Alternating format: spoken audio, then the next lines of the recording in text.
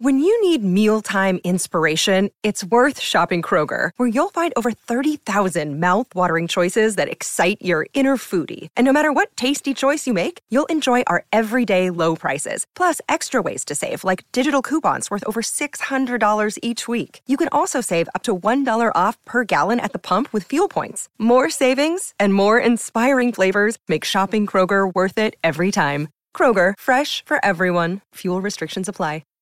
Heroes get remembered. Here's the windup. Legends never die. Fastball hit deep to right. This could be it. Way back there. Oh, welcome to Hardball.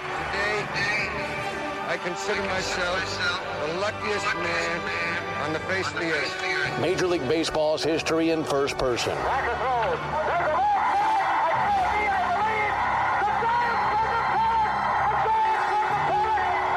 Conversations that span almost 20 years. It is 9:46 p.m. with the men who saw and made that history. Sandy into his windup. Here's the pitch. Many of whom are no longer with us. Swung on and missed. A perfect game. Stories from the 1930s. High fly ball going deep left. If they do it.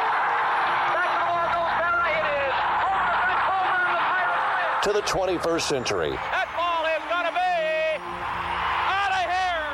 It's gone. It's 7:15. There's a new home run champion of all time, and it's Henry Aaron. This is Hardball. Dad, you want to have a catch? Al Kaline has been in Major League Baseball for 8 decades, and today you will hear his story. I caught up with Mr. Kaline a couple of years ago, the 84-year-old still sharp, vibrant, humble. I had met him a few times in Lakeland, Florida, the longtime spring training home of the Detroit Tigers. I had witnessed firsthand the multi-generations of fans paying their respects to the man every bit as much as the career. Grandfathers telling their grandchildren who that is and why he was so important to so many. I once had the pleasure of sitting with him for 6 innings for one of those spring training games, and how that led to the first time I had him on as a guest of the old Hardball back in 2002. This follow-up was a no-brainer. We begin with how it all started, how his 14-year-old self learned the game from playing with men, how when the scouts came around, his father, a man whose formal education did not include a high school diploma, became the smartest man in the land, and how money his family never had, was never going to be the driving force behind the beginning of his career. How at 18 he found himself, days after graduating high school, in Philadelphia, getting ready to make his Major League debut, the beginning of what would be a 22-year career, a first ballot Hall of Fame career. You'll hear about the numbers, the hits, the home runs, the gold gloves, but more importantly, you will hear about how the game has changed from a man who in those 8 decades has had a front row seat. Everything from batting practice to the embarrassment of striking out 100 times. By the way, he never had more than 66 in his prime. 1-year contracts, and how minor league teams, how many there actually used to be. In 1955, he became the youngest ever to win a batting title in Major League Baseball history. And on July 12th of that year in Milwaukee, he found himself on an American League All-Star team, roaming the outfield with a couple of guys named Ted Williams and Mickey Mantle. And there's Whitey Ford and Yogi Berra and Early Wynn. The National League side, well, there's Ernie Banks and Stan Musial and Willie Mays and Hank Aaron and Robin Roberts and Don Newcomb. It was the first of 18 All-Star games, and we'll talk about the significance of 3,000 hits. He was 12th all-time, by the way, when he retired, finishing his career with 399 home runs, and how meaningful the first of his 10 gold gloves were. How the moniker Mr. Tiger came about. He will tell you who the greatest player he has ever seen was. He thought it 50 years ago, and this many years later, he had not changed his mind. How he ended up wearing the now-retired number 6. Little-known fact, it's not the number he started his career with. His entry into baseball's Hall of Fame in 1980, and why the following year was even better, and why going back to Cooperstown every summer has always been important to him. And most importantly, we will talk about what winning that one World Series in 1968 means to him to this day.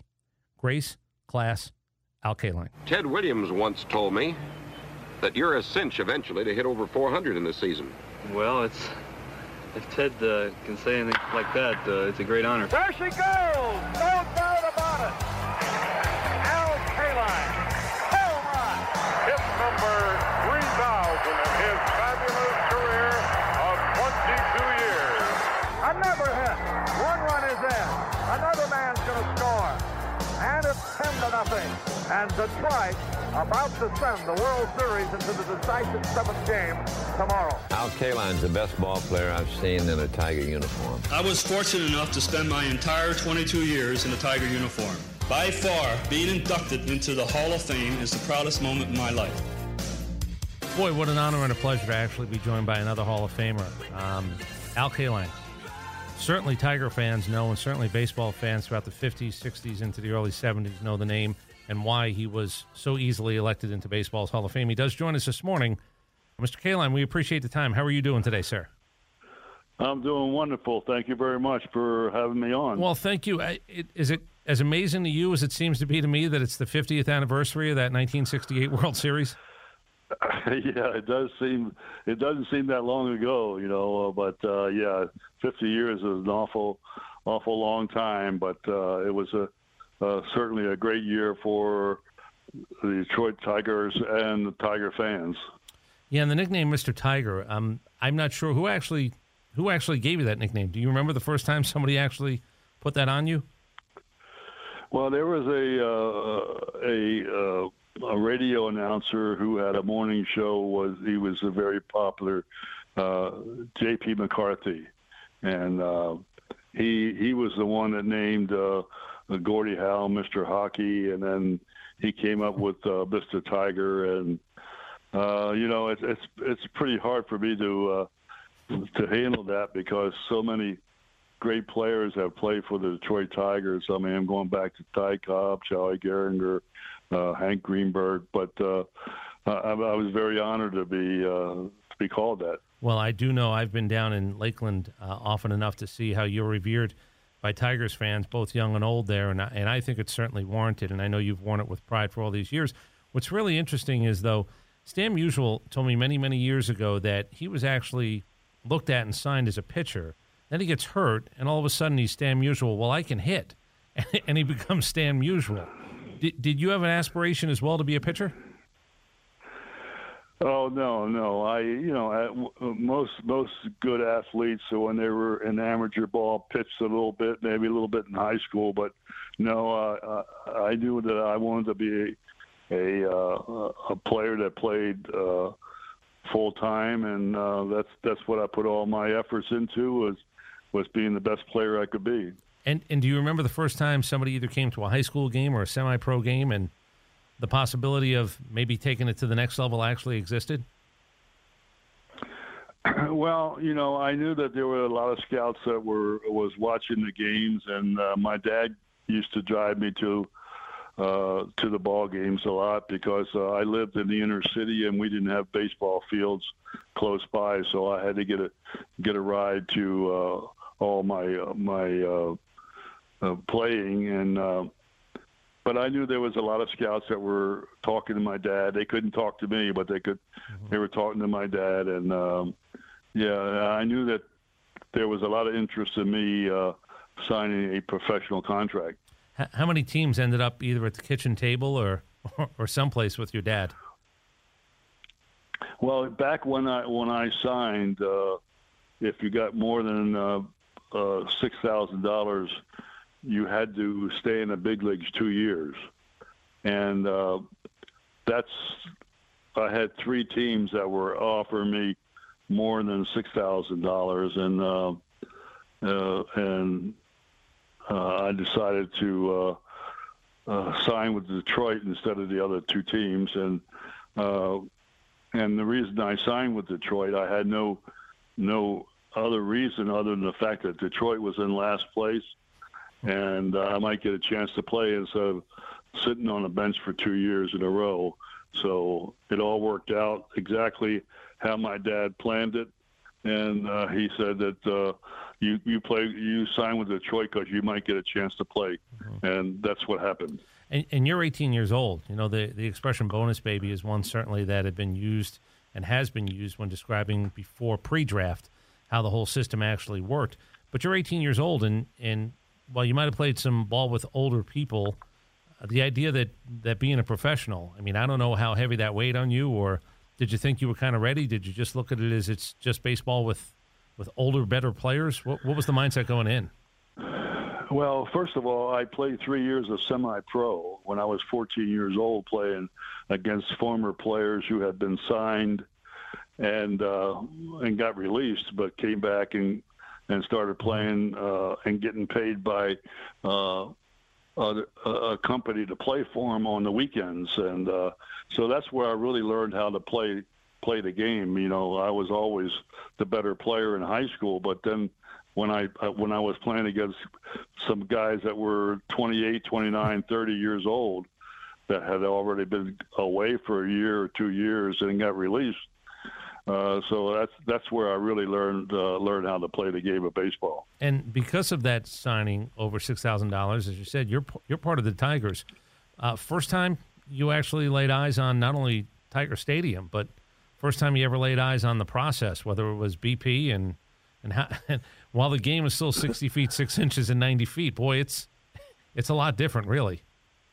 Well, it was a lot different then because I joined the ball club in Philadelphia. It was the Philadelphia Athletics, and I got to the ballpark and went out, and then the manager says, "Well, you go stand up by the batting cage, and they'll tell you when to go in and take your 7 swings." And of course, pitchers threw batting practice back in those days. So sure enough, when one big guy came in who was wild, and then that's when all the guys said, "Okay, kid, you can hit now."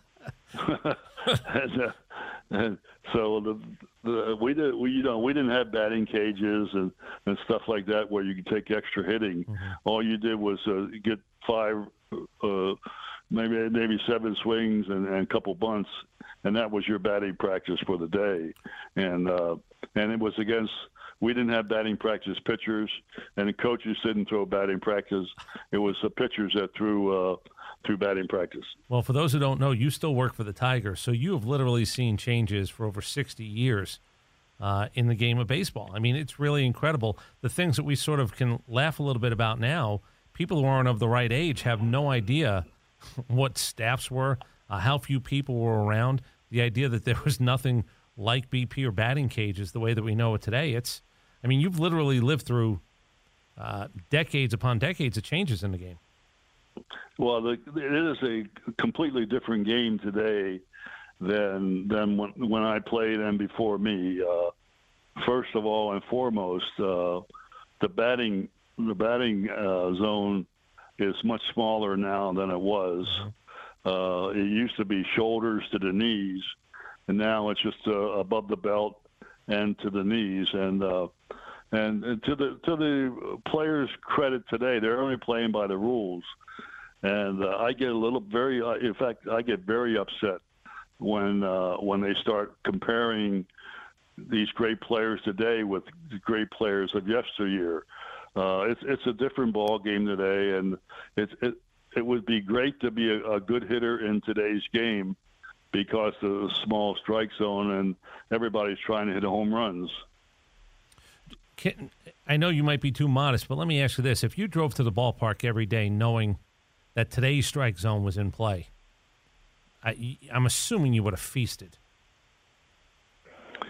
Well, I would like to be able to hit today. I'm not saying I would be a great home run hitter because I was very thin. I wasn't very strong, and but I was very athletic, and I used the whole field. But it's awful nice to know that you can look in a certain area, and that's where the ball is going to be. I know the pitchers today are much better than what they were years and years and years ago, but they all can't make perfect pitches all the time, and they're going to make mistakes and throw the ball somewhere in the middle of the plate, and that's why there are so many home runs hit today.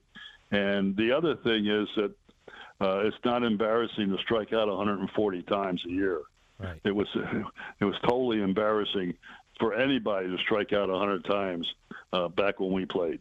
And when you say embarrassing, we're not just I mean, it's beyond embarrassing. That they hung that over your head. When you're working on one-year contracts, all of a sudden they're calling into question, I guess, your wink overall ability. How could you strike out 100 times? And I agree with you. It's 100.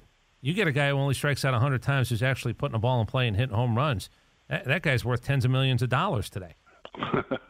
Yeah, well, that's another thing. But, yeah, you know what? Everybody had, you try to get on base for your teammates, and you try to keep the game moving. and now it seems like, I don't know whether this is probably not true, but it seems like everybody's out for themselves.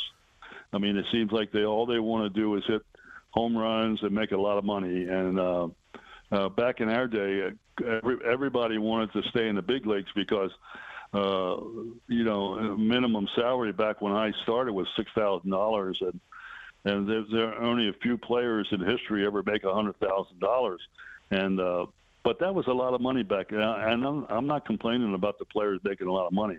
It's just the fact that it seems like that's all they want to do is hit home runs and get big contracts and break all the records for who makes the most money. And I worry about the game, the fact that these guys are making so much money. I don't know how the fans can continue to come to the ballpark and the money keep going up for tickets to get to watch the game. Well, I'm glad you're still in the game of baseball to actually know these things and say them out loud. AJ Ellis is a catcher in the majors. He's been around for a long time. Can I tell you what he told me 2 years ago about how the game has changed even since he's been in? And certainly he had a line to me, and I use it a lot. I try to describe the game, and I give him credit for it. He said, Chris, let me tell you what's happening. It used to be 2 swings for me and 1 for the team. And he said that's his mentality. And he said he knew before that it wasn't that. But in his day when he first came up, it was 2 swings for them, 1 for me. He said, Chris, I'm telling you, I'm behind home plate. It's 3 for me. He said that is the game in a nutshell. There's not a swing taken for the team. It's a 3 for me mentality now more than it ever has been. Well, it seems like that, and I don't know whether that is true or not, but certainly I know there are some players that think about the team first and everything like that. But again, the money is so spectacular that everybody's trying to have that big year so they can sign a multi-year contract. We didn't sign multi-year contracts back. We had to make the team every year, and you had to play well to keep your job because we had so many minor league systems back in the day, maybe 15, 20 minor league clubs, and everybody's trying to make the major league. So you couldn't, you had to be on the go all the time because there was somebody trying to take your job away. Carl Erskine told me that when he was pitching for the Dodgers, he said there were 26 teams. 26 teams. And look, they were signing guys every day. Today it's the draft with 50 rounds. He said, but they were signing guys every day to take your job. And he also mentioned as a pitcher, and I'm sure it was the same way for you as a player, don't let them know you're hurt. Whatever you do not let them know you were hurt. Oh, no, you never went into the trainer's room. In fact, there was one time I went into the trainer's room and had to get my leg rubbed a little bit, and he hurt me so bad, he said, don't you ever come back in here again.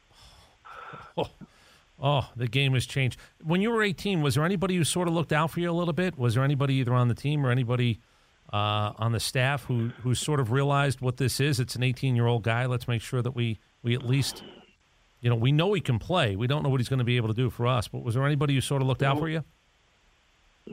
Well, no, because I was the youngest, by far the youngest guy on the team. But we did have a guy named Harvey Keene who had went to college and was 22 years old.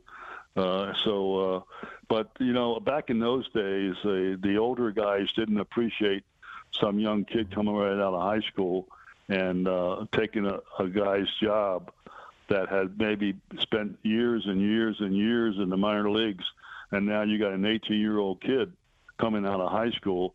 And I was not well liked by the players first couple months, because then when I went to the ballpark early, I threw batting practice to a lot of the old guys because I knew I wasn't playing, and they sort of got a liking to me, and they saw where I could play the outfield better than anybody they had. And it's just a matter of whether I was ever going to hit enough, and but they really appreciate the fact that I got out there early. I threw batting practice to them, and they sort of took me under their wing, especially a guy named Ray Boone, a guy named Steve Gromek, and a guy named Ted Gray, older guys on the Tiger Club sort of took me under their wing and helped me out quite a bit. There are a couple of pictures, are there not, of you wearing the number 25? I'm assuming that's your first year? Yes, I wore number 25 my first year, and then my favorite player was Stan Musial, and when one of the number 6 became available, I went to the front office and said, "Is there any way I could wear number 6?" Because I loved Stan Musial, and I try to model myself after him, although I certainly didn't make it. But I try to model myself after him, the way he played the game and the way he handled himself off the field. So they said, "Okay, you can wear number 6." Well, and you mentioned you had to prove to your teammates, you knew you could play the outfield. They knew that, but could you hit? Well, I guess at age 20 you showed them, because no 20-year-old has ever led the league in hitting, and you throw up a 340 that year.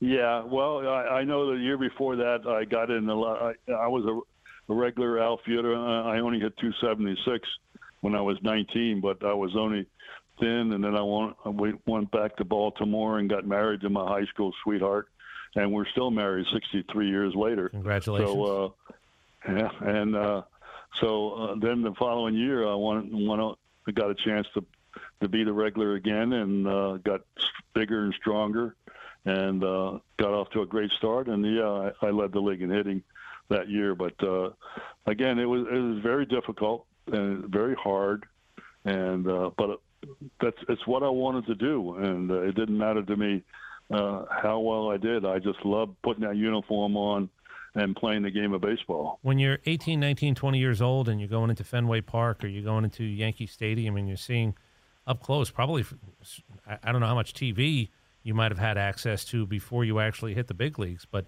hey, there's Ted Williams and there's Yogi Berra and that's Mickey Mantle. I heard a lot about him. I mean, how heady is that for an 18, 19, 20-year-old? Well, we didn't have a television set at home. My mom and dad both worked. My mother scrubbed floors for a living, and my dad was a broom maker, and we didn't have a television set. But at school, the teachers all realized I wanted to be a baseball player. So when the World Series was on, they let me monitor and take care of the television. And so I watched the games on TV, and certainly the names like Mantle and Williams and Musial and guys like that were the stars back then, I really looked up to, and I wanted to learn as much as I possibly could. When you come from a family, and I think I'd read this about you and your family as well, there wasn't a whole bunch of education, before you, and I don't know, I find it really amazing. You carry yourself so well, and I'm not sure what the younger version, but having spoken with you and having watched you over the years, it's also a different situation in baseball, because you get guys from all over the place, and everybody has their own little story, but you're coming from a place where it's a completely different world, I'm assuming, once you actually start to have to learn about travel and what it's like to be a teammate at that level, and sort of to grow up, and I'm sure you probably took on some family responsibilities once you started playing as well. Well, yeah. Well, it all started when I was going to sign my contract, and I had a couple teams offered me more money than the Detroit, but my dad said, "No, you won't get a chance to play for them. You'll sit on a bench for 2 years." And he said, "With Detroit, I'll get a chance to play." And so, of course, when I graduated high school, the scouts lined up outside of my house, row house in Baltimore, and my dad had promised that he would let Ed Kaline, the scout for the Tigers, come in be the last one in, because they were very close. They used to come to all the games. My dad would sit next to him and talk to him all the time. So anyhow, that's what happened, and he came in and made me an offer. He offered me $15,000, and my dad said, "That's who you're going to play for." I said, "Well, Dad, the other team offered me $50, and you're going to get all the money." And he said, "Don't worry about me. You want to play baseball, and you don't want to sit on the bench and watch it." So that's why I signed with Detroit, and and certainly worked out great for me because I did get a chance to play, and I was able to play well enough to be on a regular team, and then I got a chance to get a chance to play as a regular, and I did well. The evolution as the Tigers started to get better, could you sense? And look, it's a fairly long time coming to get to the mid '60s to a little bit after that to be a World Series type team. What's it like to actually realize now we're going to be in contention? We're a team that now in the '60s we can go do things that maybe this team hadn't done in a while. Yeah, well, that's for sure, because a lot of the players that came up in '68 were all in the minor leagues together, and must have been about 6 or 7 or 8 of them that joined the team at the very same time. And I knew that these guys were all young and good players, and we had a couple of veteran players on the team that, myself and Norm Cash and a couple other guys, and so it worked out great. But the one thing people don't realize, 1 or 2 players don't win a World Series.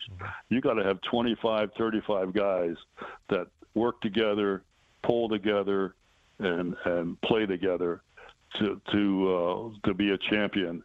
And that's what we did in '68. We had so many players that did great jobs. The guys that came off the bench didn't play maybe once every 2 weeks, but they also did great jobs for us. And, of course, we had Denny McClain winning 31 games, and Mickey Lolich and Earl Wilson. And then we have Willie Horton and Norm Cash, Bill Freehand, and go on and on and on. Guys that were really, really good players. I'll ask you about the World Series in particular in 1 second, but I do want to find 18 All-Star games. We had Brooks Robinson on the show, and I think he said he was 115-1, and it was not pleasant at times. You were part of some of those American League teams as well. He actually mentioned the integration of the African-American player in the National League a little bit sooner certainly helped. He thought there was more talent in the National League, but everybody, talks about how fiery those All-Star games were. How important it was to actually represent whatever league you were playing for at that point. Oh, absolutely. I mean, the All-Star game was really to show your skills, and it was the American League against the National League, and Brooks was right. The National League was killing us, and but I took it very seriously. Fortunately, I've always been a player who, when the pressure is on, I seemed like I was able to play pretty well. Mm-hmm. I always hit well over in 18 All-Star games. I hit over 300. So facing the best pitchers in baseball, and but I took it very seriously. The Tigers Old Timers games, or were you ever in a building when the Yankees during an Old Timers game? Was it pretty amazing? I'm sure you'd been around the generation before you, the generation and a half before you. Was that always sort of thrilling to watch the players from the 30s, 20s, 30s, 40s come in? No, I never did never did get a chance to watch the All-Star game of guys way back in those days. No, I mean the Old Timers games. Old Timers games when they actually had. Did the Tigers do Old Timers Day? And were you ever in a building? No, we didn't have an Old Timers game in Detroit, but I was able to watch some of the Yankees Old Timers game, and of course they always put on a great show. I don't know whether they still have it or not, but they used to always have Old Timers games. Down around Lakeland, and when spring training came around, did you have a chance to see were any of the players from the generation before around spring training, or ever have an opportunity to meet any of the people that you'd only heard about? Oh, sure, absolutely. I had a chance to talk with Stan Musial and had my picture taken with him on a couple of occasions, and I was always pretty friendly with Ted Williams, and when I was an analyst on the Tiger broadcast, he was in spring training, and our producer said, "Would you go down and ask Mr. Williams if he would do a 15-minute pregame show?" And I said, "Oh, I don't want to ask Mr. Williams to do that." So anyhow, I did, And you know, I wasn't the type of guy that could ask questions. And I says, Ted, if I ask you a question about hitting, just go on. And I asked him one question, and he answered for 15 minutes. And everybody talked about hitting for 15 minutes. Everybody got what they wanted at that point. Right. So just real quick, the 68 World Series, because the social issues, what was going on in America. I mean, it really is talked about that, you know, what was going on in Detroit in particular. And I've spoken to Willie Horton and a few other teammates of yours, and it really was not only what the city needed, but there was a couple of moments where, you know, this was going right outside the ballpark. Yeah, well, that was in '67. We had the riots here in Detroit, and it was devastating. I mean, for miles and miles, it was really bad down in Detroit itself, and but Willie did a great job. Mickey Lolich did a great job, and a lot of the people, and I don't know whether it's true or not, but a lot of people said because of our start in 1968, it sort of pulled a lot of everybody together because they all had something to pull for, and they seem to think that by us winning in '68, it sort of pulled the city together again. Well, you know, sports has been known to do that, and you know that idea of rally around it. Maybe we put down our differences for a little bit, and that certainly '68 turned out to be a payoff type year. If you look back on your career without that '68 championship, the good news is you don't have to. You're a world champion, but you know Ted Williams, Ernie Banks. There have been great players who never tasted that ultimate success. Can I ask what it means and what the difference might be in a career that was hard fought, started very young, ended a little bit later? You did your time. Without that title, do you think it would have felt empty? I think it would have been. You know, most of the time when you're young, you're trying to establish yourself, make a living for your family. But then once you get established, this is the one thing you want to do is get a chance to play in the big game, and if you're lucky to become a world champion. But to get into the World Series, so that's what everybody, once you get established, is that's what you want to do. You want to play in the World Series, and we were fortunate enough to battle back and beat the St. Louis Cardinals and become world champions. And for 1 year, you could go around and say we were the best. We were the best in baseball. And they can't take it away from you. Like that's the irrefutable thing. You can tell me, well, it was this team that had this bad luck, or if not for that injury. But when you're a champion, you know they can't take it away from you. That's set in stone. That's right. That's the one thing you can always say, that at least 1 year we were the best in baseball, and that's exactly the way we felt. And I'll never forget all my teammates that I played with, and how we battled, how they battled every day when they came to the ballpark, and they had one goal in mind, that was become world champions.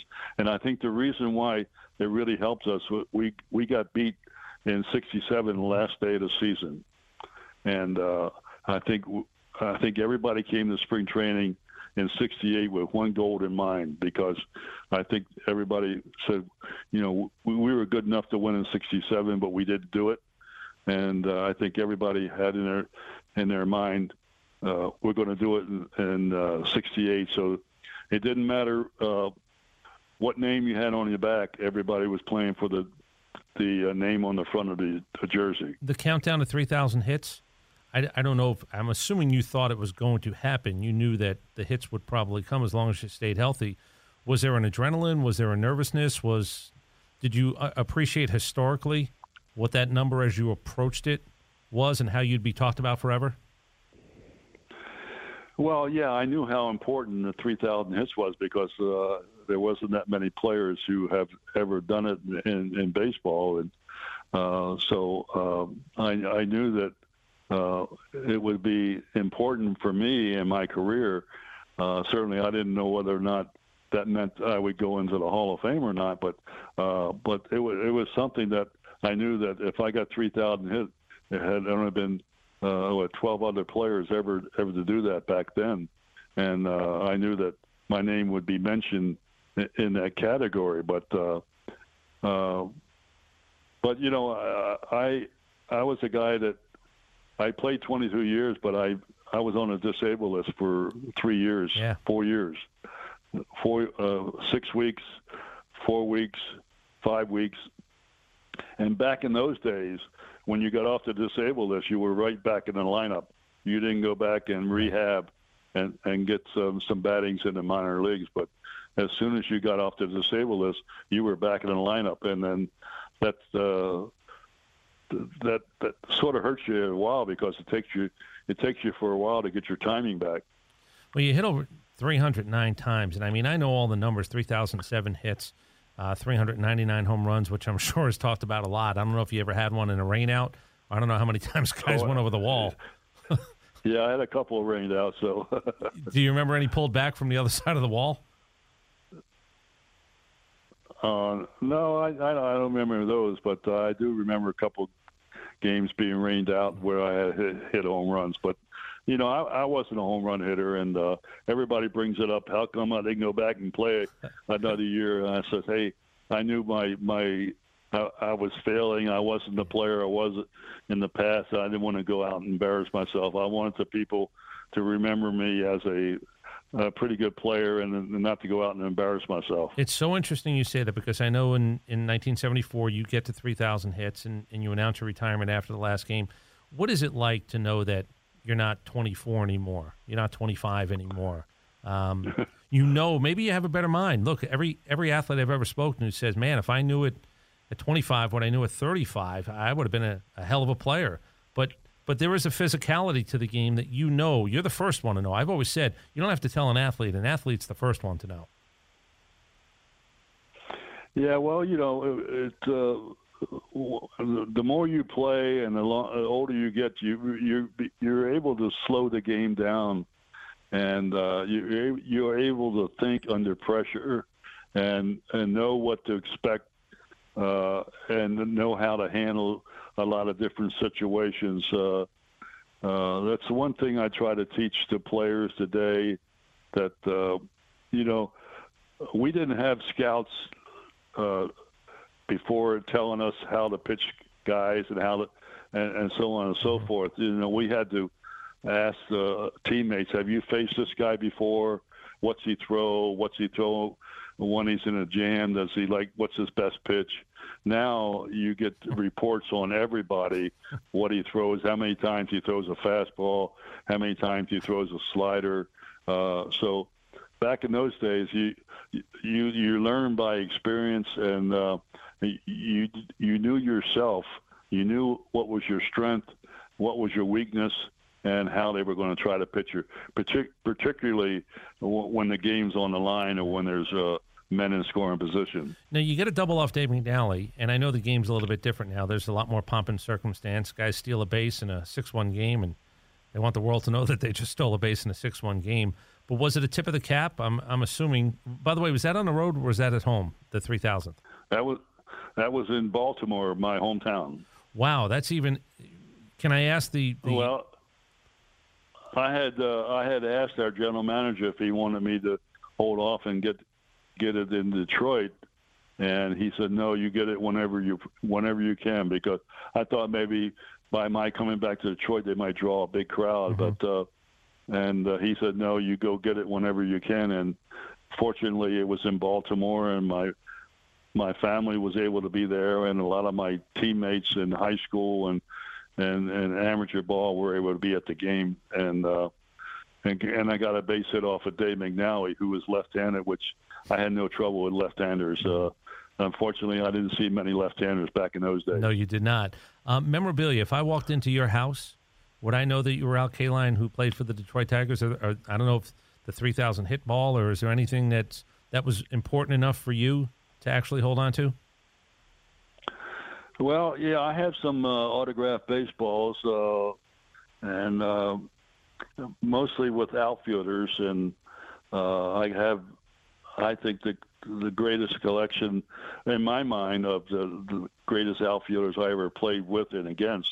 You know, I'm talking about Williams and DiMaggio and Musial and Aaron and Mays, who I thought was the greatest player I ever played against or saw, and I still think that. I don't care what they say about other players today. I know they're great, but he was the best player I ever played against, and so I don't have a lot of things on display.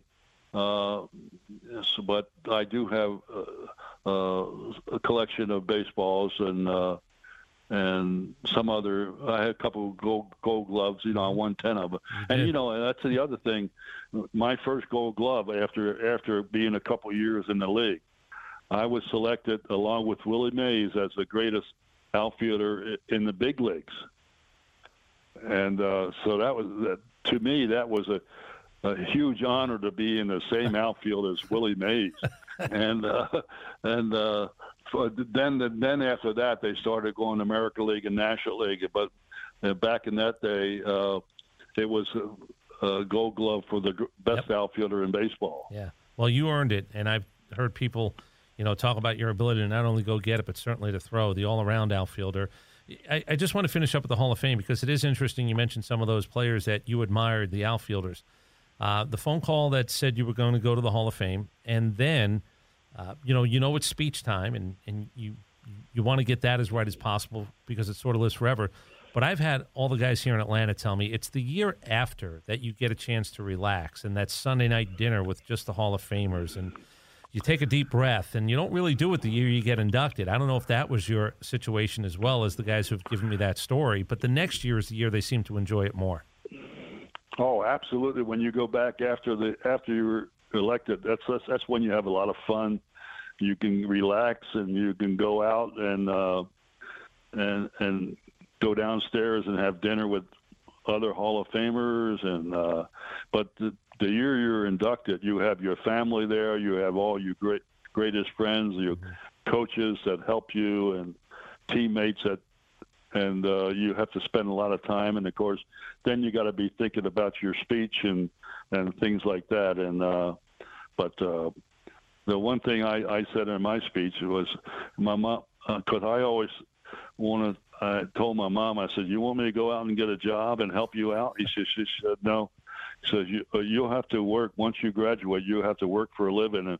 And part of my speech was, "Mom, I didn't have to work. I played baseball." That's perfect. And look, the fact that your dad had the foresight to say it's not about the money now, it's about your ability to go show what you can do, and that other stuff will take, especially coming from a family that didn't have it. There's a wit to that. There's an intelligence to that doesn't get measured by how many grades you went through or where you graduated from. That's a life thing. That's somebody caring for their child at that point as well. You're absolutely right, because he said, if you're any good, the money will be there. Mm-hmm. And he says, what you have to do is you want to play, you don't want to watch, and you'll get a chance to play. He asked the scout, Ed Kaline is our scout. He says, who was your best minor league player? And at that time, it was a guy named Bill Tuttle. And he said, well, what did he hit in Buffalo? He said he hit about 280. He said, and get this is all fun and jokes. He says, well, my son can hit 280. I said, Dad, you're talking about the major leagues now. But anyhow. Yeah, you had confidence. He had confidence in you. Well, I know. Yeah, he was great. Him and his brothers, who had to drive me every place I went, because, again, I lived almost in the inner city, and I didn't have a way to get to all these ballparks where you had to drive a long ways to get to them. Al, just that night before Hall of Fame dinner is so famous that nobody even knows what gets said. I guess Stan might get up, and certain guys over the years have maybe commanded the room a little bit more. But have you found yourself where there are guys, you get in 1980, you've done this for a long time now, and good for you on that. And I know, unfortunately, you've lost teammates and you've lost Hall of Fame members. And speaking of Duke Snider years ago when he was still with us, obviously, and Phil Rizzuto, they both brought up the idea that the one thing that's sort of, I don't know if it bothers them. I know you stay active with the Tigers and you're active around baseball, but a few of the gentlemen I've spoken to over the years said, the one thing that does hit them every once in a while is you can't pick up the phone and call somebody, or you won't see somebody at the Hall of Fame, or you won't see somebody at an event that you had seen them at. Do you sort of have that at times where you just go, a lot of the people you played with and against are not here? Oh yeah. You're always surprised, and you look forward to seeing the guys that you make friends with, the Hall of Famers, and sometimes when they don't show up, you worry about them and you call them and say, "How come you're not here?" And I know last year I missed it because I had knee surgery, and I got a call on Sunday night. I got a call from Johnny Bench at dinner. He says, "Where are you?" I said, "Well, I had knee surgery and I couldn't make it." He says, "Well, we worry about you. We were concerned that there might be something wrong." And but that made me feel really good that he says he tells all the young guys that when I'm there, he says, "Here's the guy you have to hang around with." So, for about 6 or 7 or 8 years, the commissioner always wanted me to sit next to at his table, and I don't know why, but I guess he knew that I wasn't controversial and I wouldn't be asking tough questions.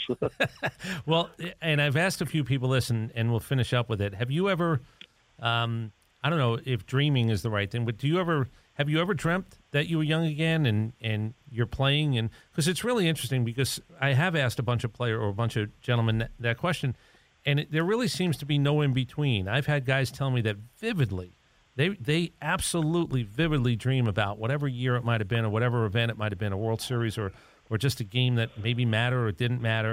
And then there are other guys who say, no, it's never really happened to them. Can I ask what camp you fall into? Oh, no, I fall into sometimes I'm jumping around in bed and swinging and missing and striking out and getting mad. And no, I still, in fact, when I'm at the ball game, I'm sitting up there along with Al Avila and assistant general manager, and I'm sitting up there and I'm thinking about being at the plate. Oh, I know what he's going to throw me now.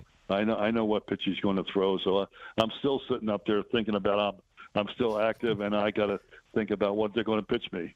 Good for you, by the way, because I've always contended that being active it beats the hell out of the alternative. And the fact that you're doing work with the Tigers, I'm sure, has kept you feeling young. Oh, I tell you what, I'm so appreciative of the fact I can't go out on the field and work with the guys like I used to years ago. But now I'm mostly I talk to them and I encourage them and I make suggestions to them. And in fact, when I talk to them, I said, guys, I hope I don't intimidate you guys, because I don't try to act like I'm a big shot or anything like that. I says, but if you have any questions and you think I might be able to help you, don't hesitate to ask me a question or what I would do in that situation. I says, I'm here to help you, and if I can help any one of you guys to have a good career in baseball, that's what I'm here for. Well, that's like a master's degree course in baseball. And by the way, good for you for offering it up. I hope some of these young guys are smart enough to take you up on it.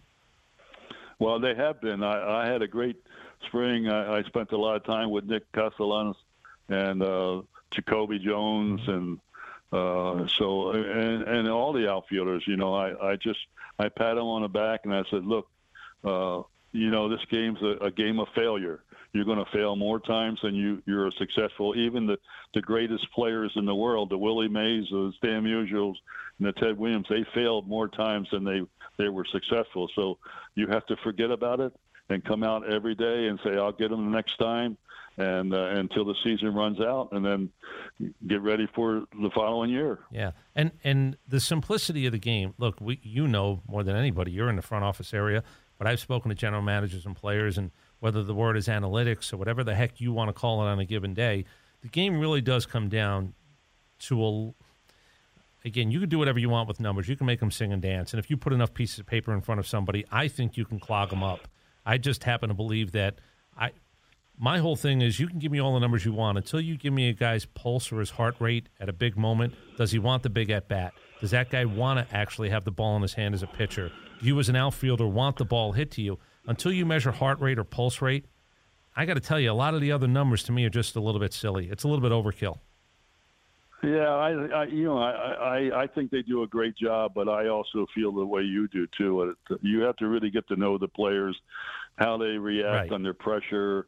Are they really into the game, or now are they worried about, if I fail, they're going to send me back to the minor leagues and stuff like that. But I think the analytic guys do a good job, but I also think it's a lot of what you see and what you watch, but again, baseball is a lot about numbers and everything like that. So I think it's still a great game.